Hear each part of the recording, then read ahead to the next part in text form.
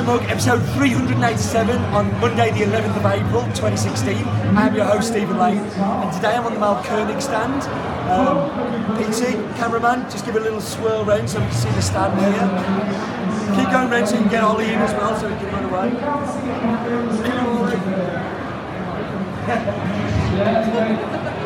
So Ollie has very kindly let us record My Mug this week on the stand. So there's no news, there's no Roland staff fact. There is a map bit still, which is good, but we can talk about the coffee. So this week's coffee is from Finca Los Brumas, which is in El Salvador. It's a farm just outside Santa Ana on the Santa Ana volcano. It has an altitude of 1,700 metres to 2,000 metres above sea level. This is a 100% Bourbon, washed Bourbon. And we first bought Los Brumas back in 2010 from Cup of Excellence when Ernesto placed first with it, and we continued to buy from the farm since. Interesting fact, it's the only farm of Ernesto's we don't buy the entire production from, and that's because the rest of these farms are so big that we can't. This one is so big compared to the others. It actually has a natural forest there, and what we will have coming later on in the year is some special lots that he's planted in the forest. It's got SL28 growing in the forest, which is just like phenomenal. So good. Been maturing for 6 years because there's so much shade, the coffee trees can't grow. But that's not this coffee. This is coffee that's already there. They also have Pacamara, and they also have Caturra, and a little bit of SL28 that isn't the forest stuff. What I'm going to do now is we're going to go and look at the map bit where when you're looking at it you can actually see the Pacific Ocean from the farm.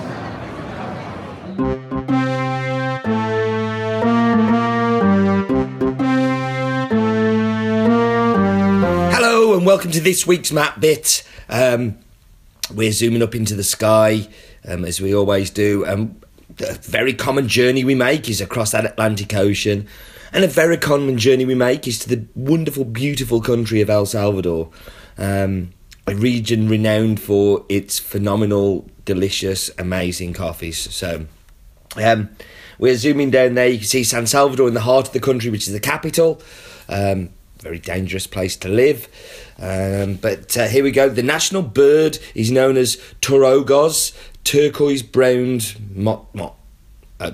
As you can tell, I may not have researched that fact very well in the way that I just read it. But we're going down, and we're going down to Los Brumas. Los Brumas is Ernesto's new farm. You can see there the houses, the centre of the farm, which is obviously the hub of the farm. It's much bigger than Ernesto's other farms, and he's been spending a lot of time and money. But you can see how close it is to the Santa Ana volcano, which is just in the background. The lowest point of El Salvador is the Pacific Ocean, and the highest point is Cerro El Pital, which is 2,700 metres above sea level. There's a little topography chart. From that farm, you can actually see across... here we go. I knew it would come round. So you can turn round, and from the farm you can actually see the sea there, and I've stood and looked at that view many times, and it is just so beautiful. You can see boats on the ocean and everything. Anyway, that was this week's map bit. That was an awesome map. I love that you can see the Pacific Ocean from there, and that's the view you actually get. It really is on a beautiful mountain and a volcano just inside of it. Proper stunning place, very cool. So what I'm going to do now, we're going to whack you on pause, we're going to go make tasty delicious drinks on shot of the S1. Thank you, love me for this, won't you? And the home vario, I'm the barista, I'll be back with you in just a second.